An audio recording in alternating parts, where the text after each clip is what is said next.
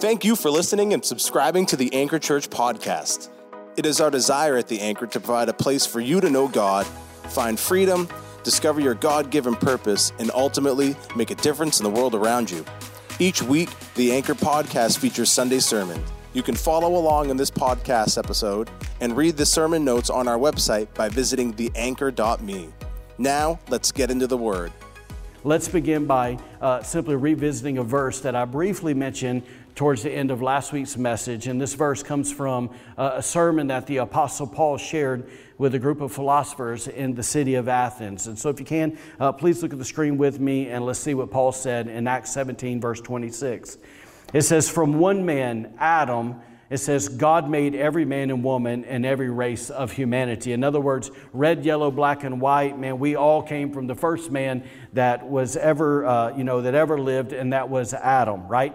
And so then Paul goes on to say this. He says, "And God spread us," they spread the human race over all the earth, that He sets the boundaries of people and nations. Now grab a hold of this next part. "Determining their pre-appointed," as one translation says, but determining their appointed times in history. I want to say that again. Determining their appointed times in history. Now, I don't know what comes to your mind when you hear that verse, but a few things that come to my mind are the following. So for starters, I believe this verse shows us that it doesn't really matter what the situation or what the circumstance looked like when we enter into this world. If it was a positive circumstance or a negative circumstance, at the end of the day, we got to realize that we are not here by accident. Amen. Which means this, that if our parents were, the picture perfect couple, or if they were an absolute train wreck, if they were making all the right choices, or if they couldn't hit the broadside of a bar morally, it has no bearing on the truth that we find here in Acts 17 and also what we see in Psalms 139. I know you just saw in the video, but I want to read it again because I want us to make it personal for ourselves. It says this, it says, "For God created my inmost being, that you knit me together in my mother's womb. I praise you because I am fearfully and wonderfully made." Grab a hold of that, church. "Your works are wonderful. I know that full well. My frame was not hidden from you when I was made in the secret place, when I was woven together in the depths of the earth. Your eyes saw my unformed body. All the days ordained for me were written in your book before one of them came to be." And then it says in verse 17, "How precious to me are your thoughts, O God. How vast is the sum of them. Were I to actually sit back and begin to count them, they would outnumber the grains of the sand." It's an incredible passage, amen? So listen, with that in mind, I just want to say this. If there's anybody in here today, and this may be one person, maybe 5 people, but listen, if there's anybody in here today that is somewhere along the line, believe the lie, and you have mentally and you've emotionally carried something opposite of that truth, of what we see in that portion of Scripture, that you were unwanted, that you were rejected, that you were abandoned, you weren't wanted, I just say to you today, man, as the family of God, in the name of Jesus, we break that lie off of you. Amen? Listen, I want you to understand today that you are not here by accident, that you were created by God on purpose and for a purpose for His sake. Amen? So listen, to some of y'all go, "Oh, I got that." But I want you to realize when you are living and you believe that lie, it's really hard to, how can I say it, to hop over that gap, that great divide and go, you know what, God has a purpose for my life. If I don't feel like that somebody around me that was supposed to love me gave me a purpose, then how in the world is God going to give me one? I want you to know, if you believe that, man, that's a lie. Grab a hold of it. God has a purpose for you. Amen? Amen. That you are His beloved. So listen, in addition to that, Acts 17:26 also shows us this, that God in His infinite wisdom predetermined before time began when and where we would be born.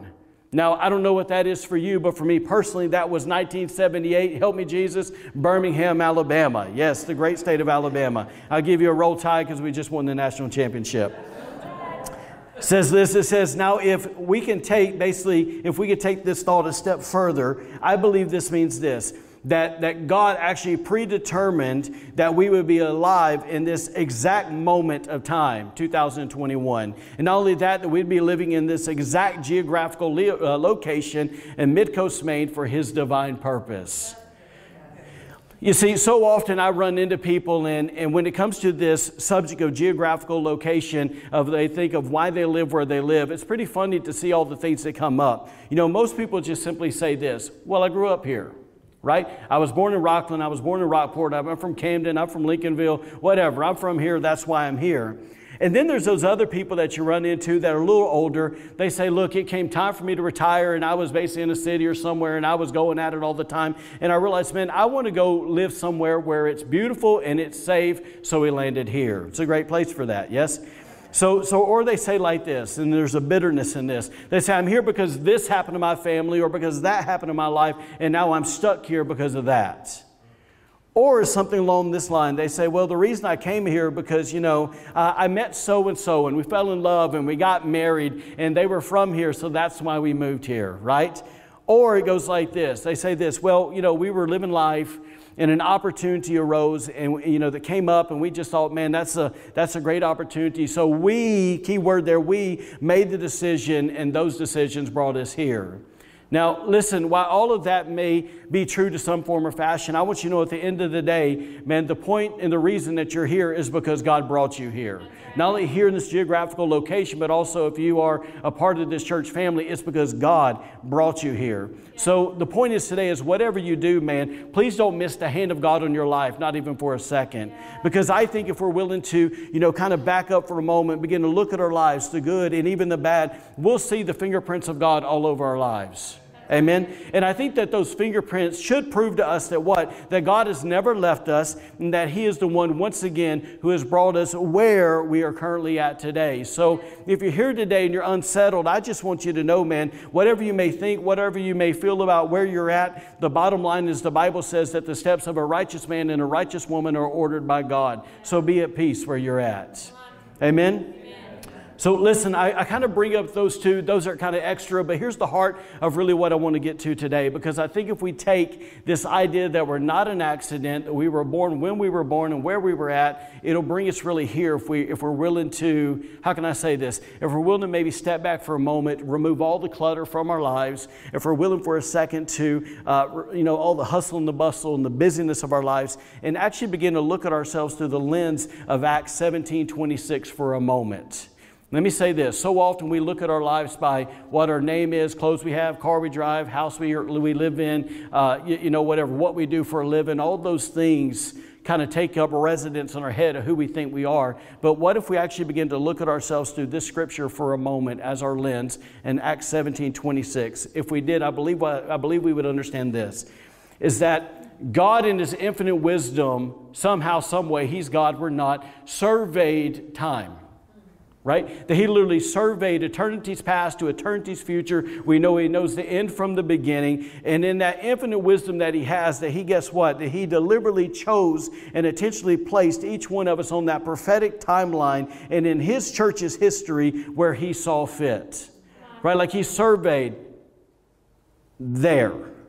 Right? And if we can understand for a moment that on that prophetic timeline it not only contained the moment that we would encounter and experience Him to get born again, but it was also the place that God knew that, guess what, that is where this person or that person will make the greatest impact for me. In other words, if God wants to make an impact 300 years ago, He'd let us been born then. But He chose today because He knows that we have something in us that brings something to this generation that they don't have.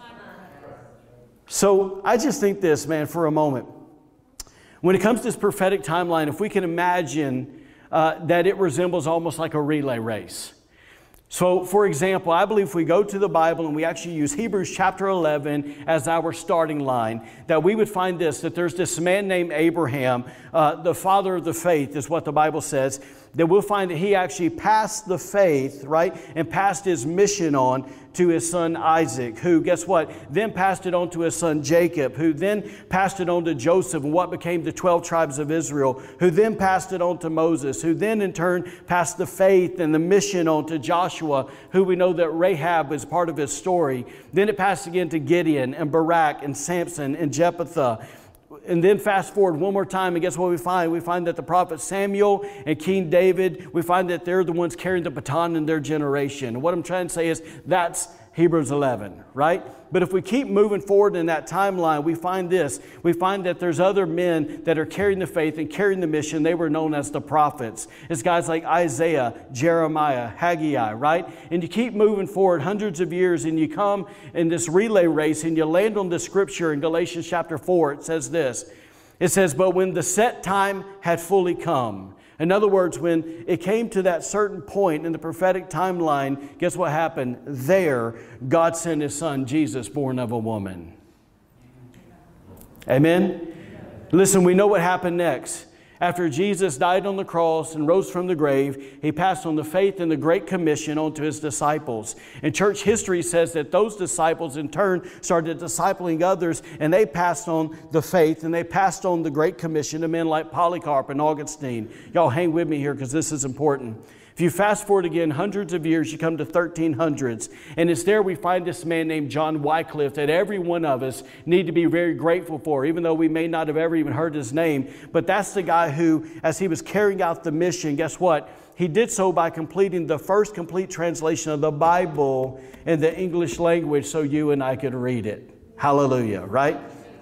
And then as the baton is passed again, guess what? We begin to see in God's prophetic timeline these things called distinct, I'll call them advancements, begin to happen in the kingdom of God with guys like Martin Luther, who God used to basically bring about the Protestant Reformation in the 1500s. In other words, that's when the revelation came to the body of Christ that we're saved by faith, right? And it's the grace, not by works. Aren't you glad for that?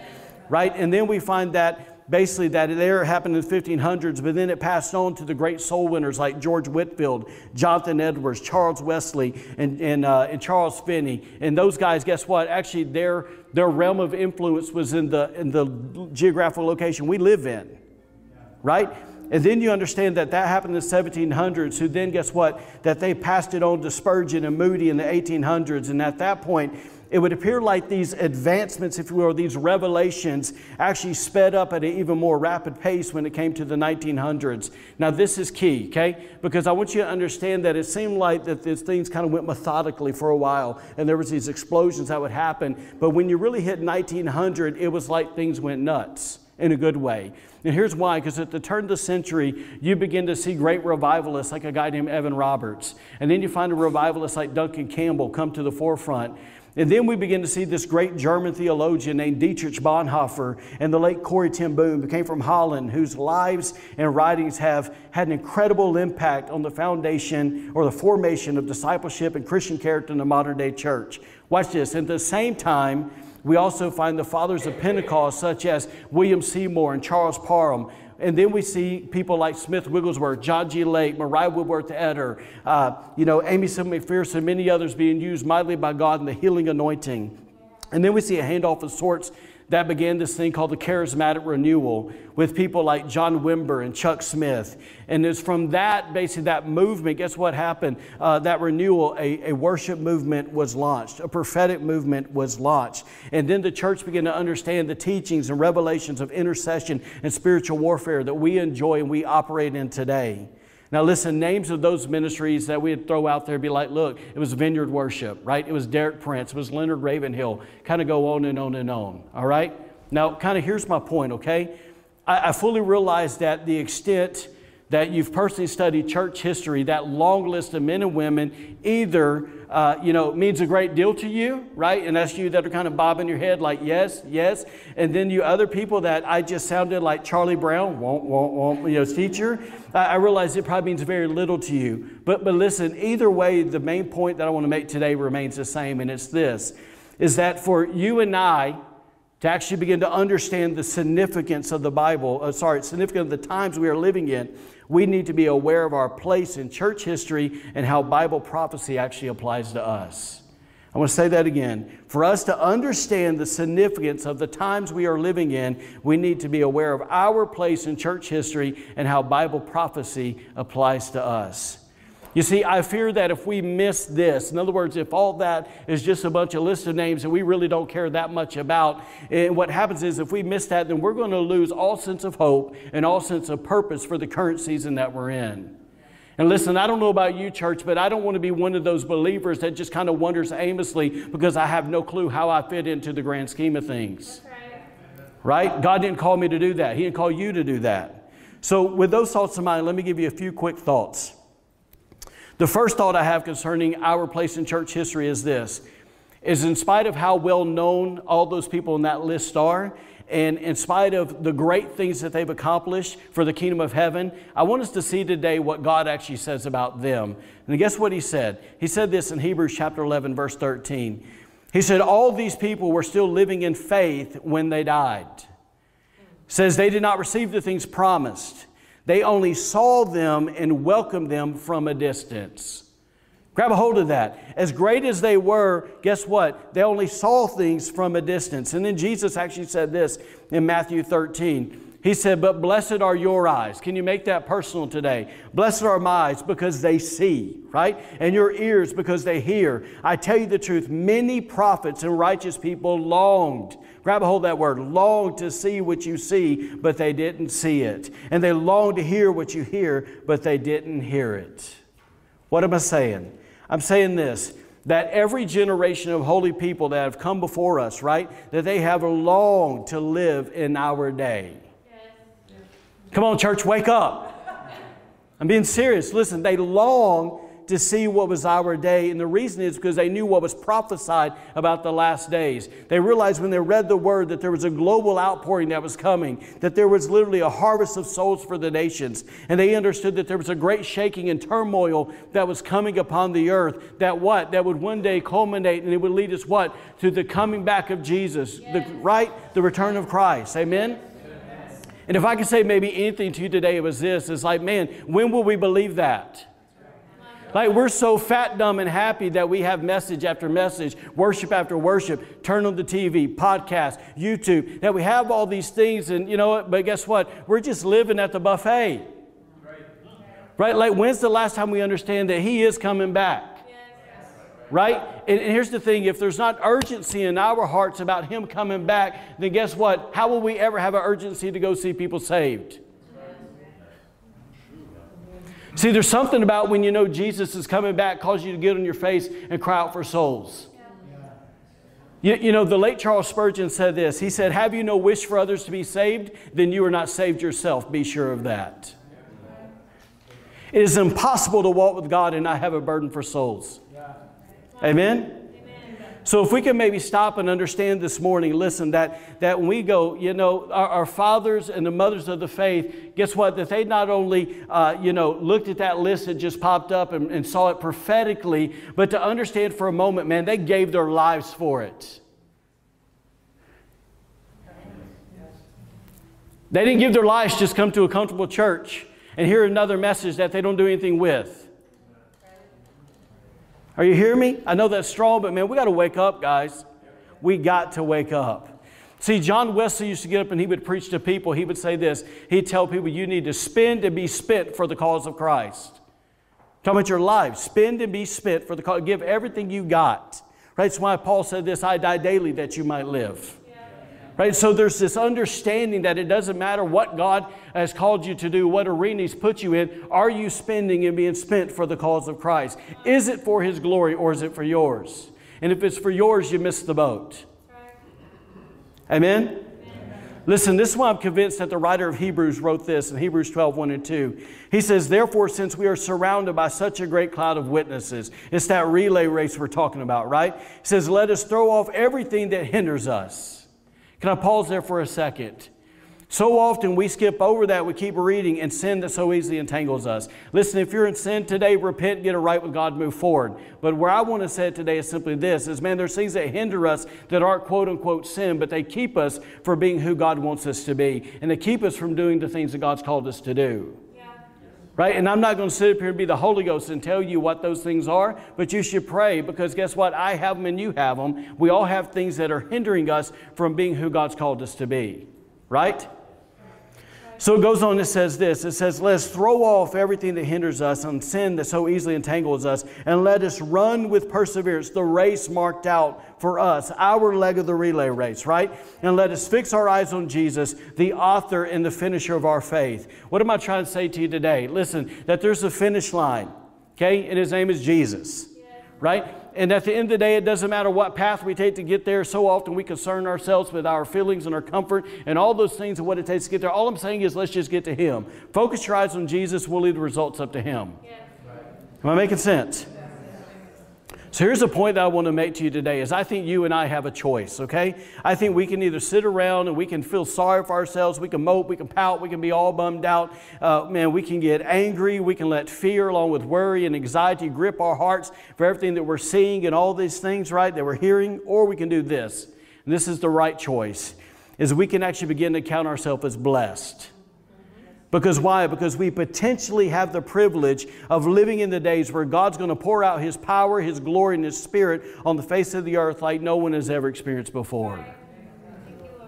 So listen, with that in mind, I think today that just maybe, I'm pleading with you, that maybe we would shift our hearts and shift our minds, because it seems like from heaven's perspective, we're not living in some awful time, but we may be living in one of the best times in history. Yes? Because there's opportunities awaiting us if we can not just think about ourselves, but actually think about the kingdom. Right? So listen, if you're having a hard time wrapping your head around this, let me just say this. Encourage you. Go home today. Read Genesis to Revelation. See if you can get it by midnight. Okay? And tell me if there's any verse in there that you find that the kingdom of darkness is greater than our God. See if you can find any verse in there that says God will be outdone by the enemy. Guys, it's not in there. And I'm trying to tell you, all of us are moping and pouting and looking and going, man, things are dark. Our God will not be defeated. Amen? Second thought I want to share with you concerning our place in church history is this. And I'm not sure if we realize this or not, because so often we just live life, right?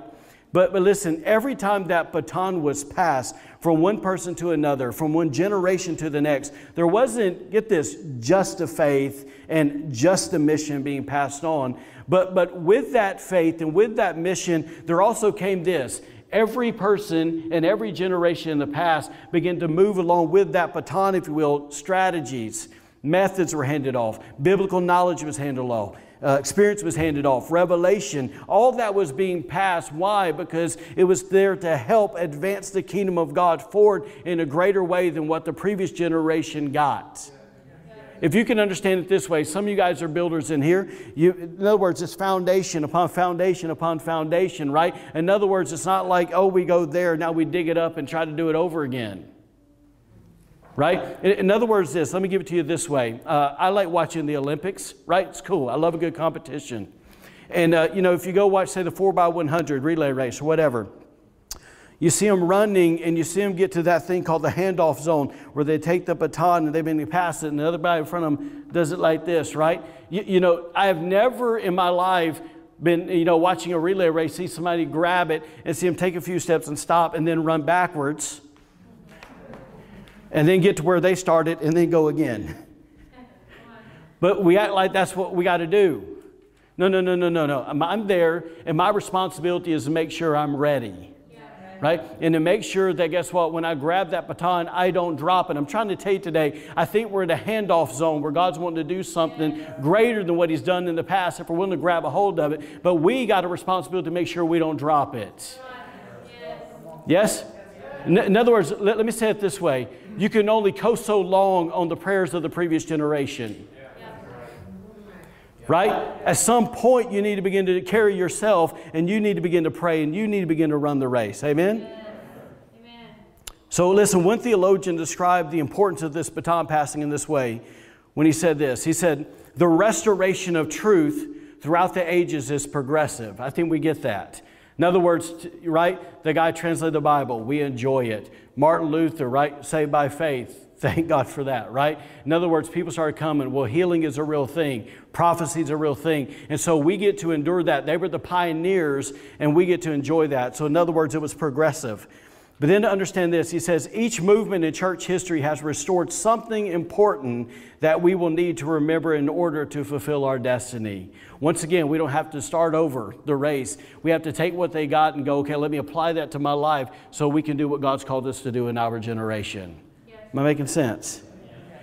I just think this should tell us this, that each generation has passed before us. It's been like a snowball effect, that there's an increase of inheritance, that there's a building of knowledge, that there's an expanding of revelation that we're going to need if we are going to prepare a modern day wineskin for the glory that so many people say that God wants to bring in this generation. Yes. Right? I don't know about you, but I want to prepare a wineskin with holes in it because I don't have the character. Right? We don't want to do that, right? All right, so it leads me to the third and the last thought I want to share with you concerning our place. So listen, I think the times we're heading into, I think they're going to resemble a two-sided coin. Okay? I'm not a gloom and doom guy, but I think it's a two-sided coin. On one side, like we've been saying for the past couple of weeks, I believe there's going to be a shaking and a turmoil and judgment. Okay? I think that's one side of the coin. While on the other side of the coin, I think it'll be marked by glory and harvest. Amen. Y'all, please hear me, church. Glory and harvest. Here's why I'm saying that I think there's a two-sided coin that we're going to encounter, both sides of it. Look at Haggai with me if you can. Chapter 2, verse 6 to 9. It says, "For thus says the Lord of hosts, once more it is a little while, I will shake heaven and earth, the sea and dry land, and I will shake all nations, and they shall come to the desire of all nations." Do y'all know who the desire of all nation is? It's Jesus. That's a name given to him, that he is the desire of all nations. He's prophesying that all people of all nations, right, are going to come to him, right? We said that earlier. And then he said this, not only will that shaking happening, but watch the next part. "And I will fill this temple with" what?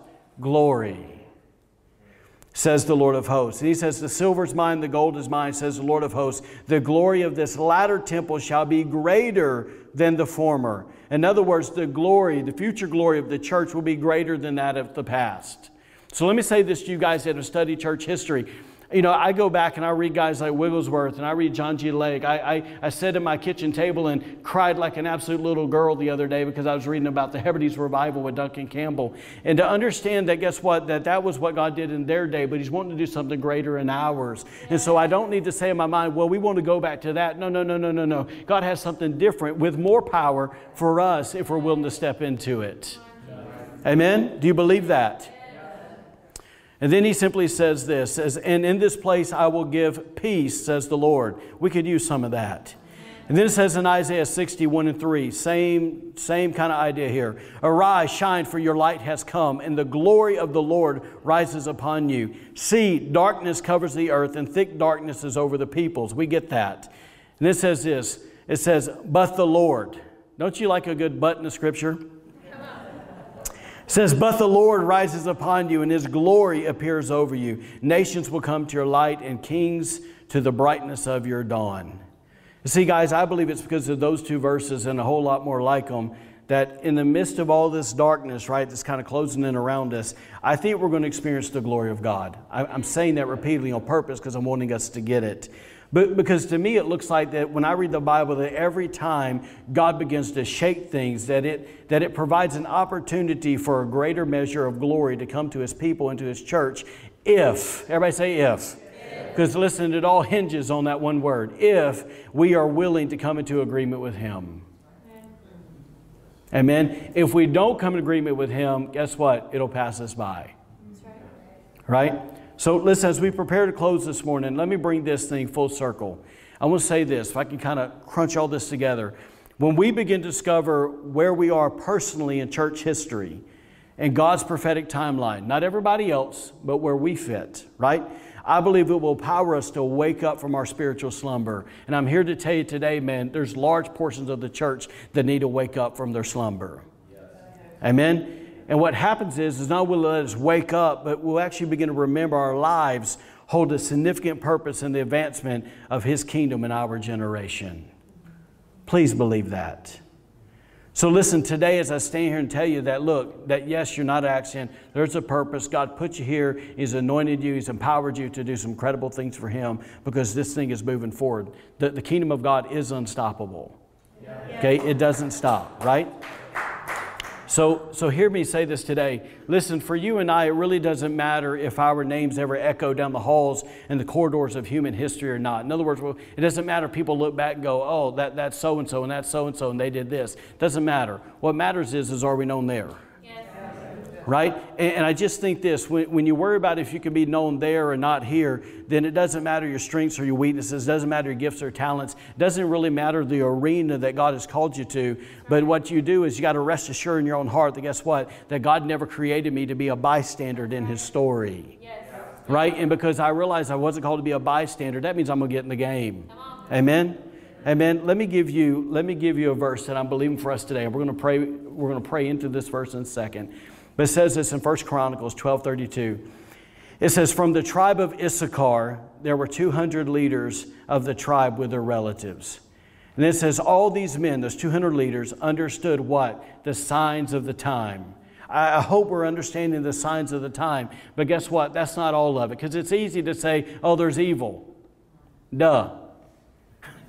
Right? Like, way to go, Sherlock. Right? But it's this next part. It's this. That all these men understood the signs of the time and knew the best course for Israel to take. Yes. That's what we need. It's not just to know what's happening, but God, how do you want us to move forward?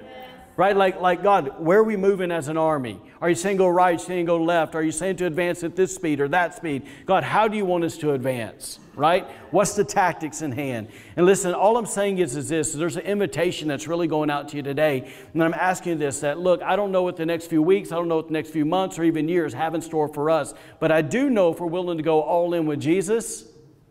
Yes. Right? If we as a church, as a group of brothers and sisters in the Lord are willing to go all in, right? Then guess what will happen? Then I think God will not only change our lives dramatically, but He'll begin to show us that strategy and that plan and how to move forward. And we'll actually help advance the kingdom in this region other than just living another 100 years and it is what it is. Right?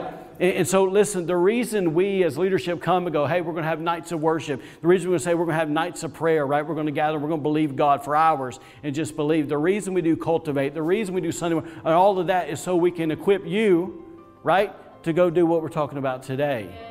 So I would encourage you, instead of just sitting back and going, well, I'm good, just rolling the Sundays. No. What can you do to get equipped so you can be more effective in this generation? Like, take that serious, right?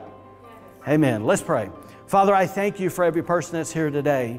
Father, I pray, God, that they would hear every bit of this and not just as some country boy from Alabama beating them up. But Lord, I pray that they would hear your heart in this. God, that there is definitely an urgency in the air. There's an urgency in the air for your church to wake up and for your church to find their place with you and in church history and in the prophetic timeline. And so, God, I just ask, Lord, if any of us are slumbering today, God, that we would wake up, God, and we would step into the identity that you've called us to. And, Lord, we would begin to prepare ourselves as an army would prepare for war. And, Lord, I ask today, God, that every single piece that we need to be effective in this hour, God, that you would give it to us. And so, Lord, we lean our hearts into you. And, Lord, yes, we want to know the signs of the time, but, God, we're asking, God, that you would give us strategy. And, Lord, we just say, God, on that as a final note, Lord, we're willing to go all in with you. God, we're willing to go all in. God, if we've never given you our lives, here's our lives. God, if we're backslidden, here's our lives. God, if we've been running hard, God, give us more energy and more strength and more endurance to keep running.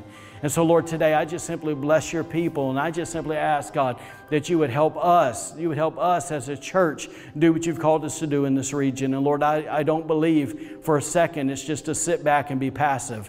And so, Lord, would you show us what to do? God, our hearts and our lives are yours. In Jesus' name we pray. Amen. Thank you for joining us today. Be sure to follow us on Facebook and Instagram for encouragement in your walk with God and to receive updates on events happening at The Anchor. Have a great week and God bless.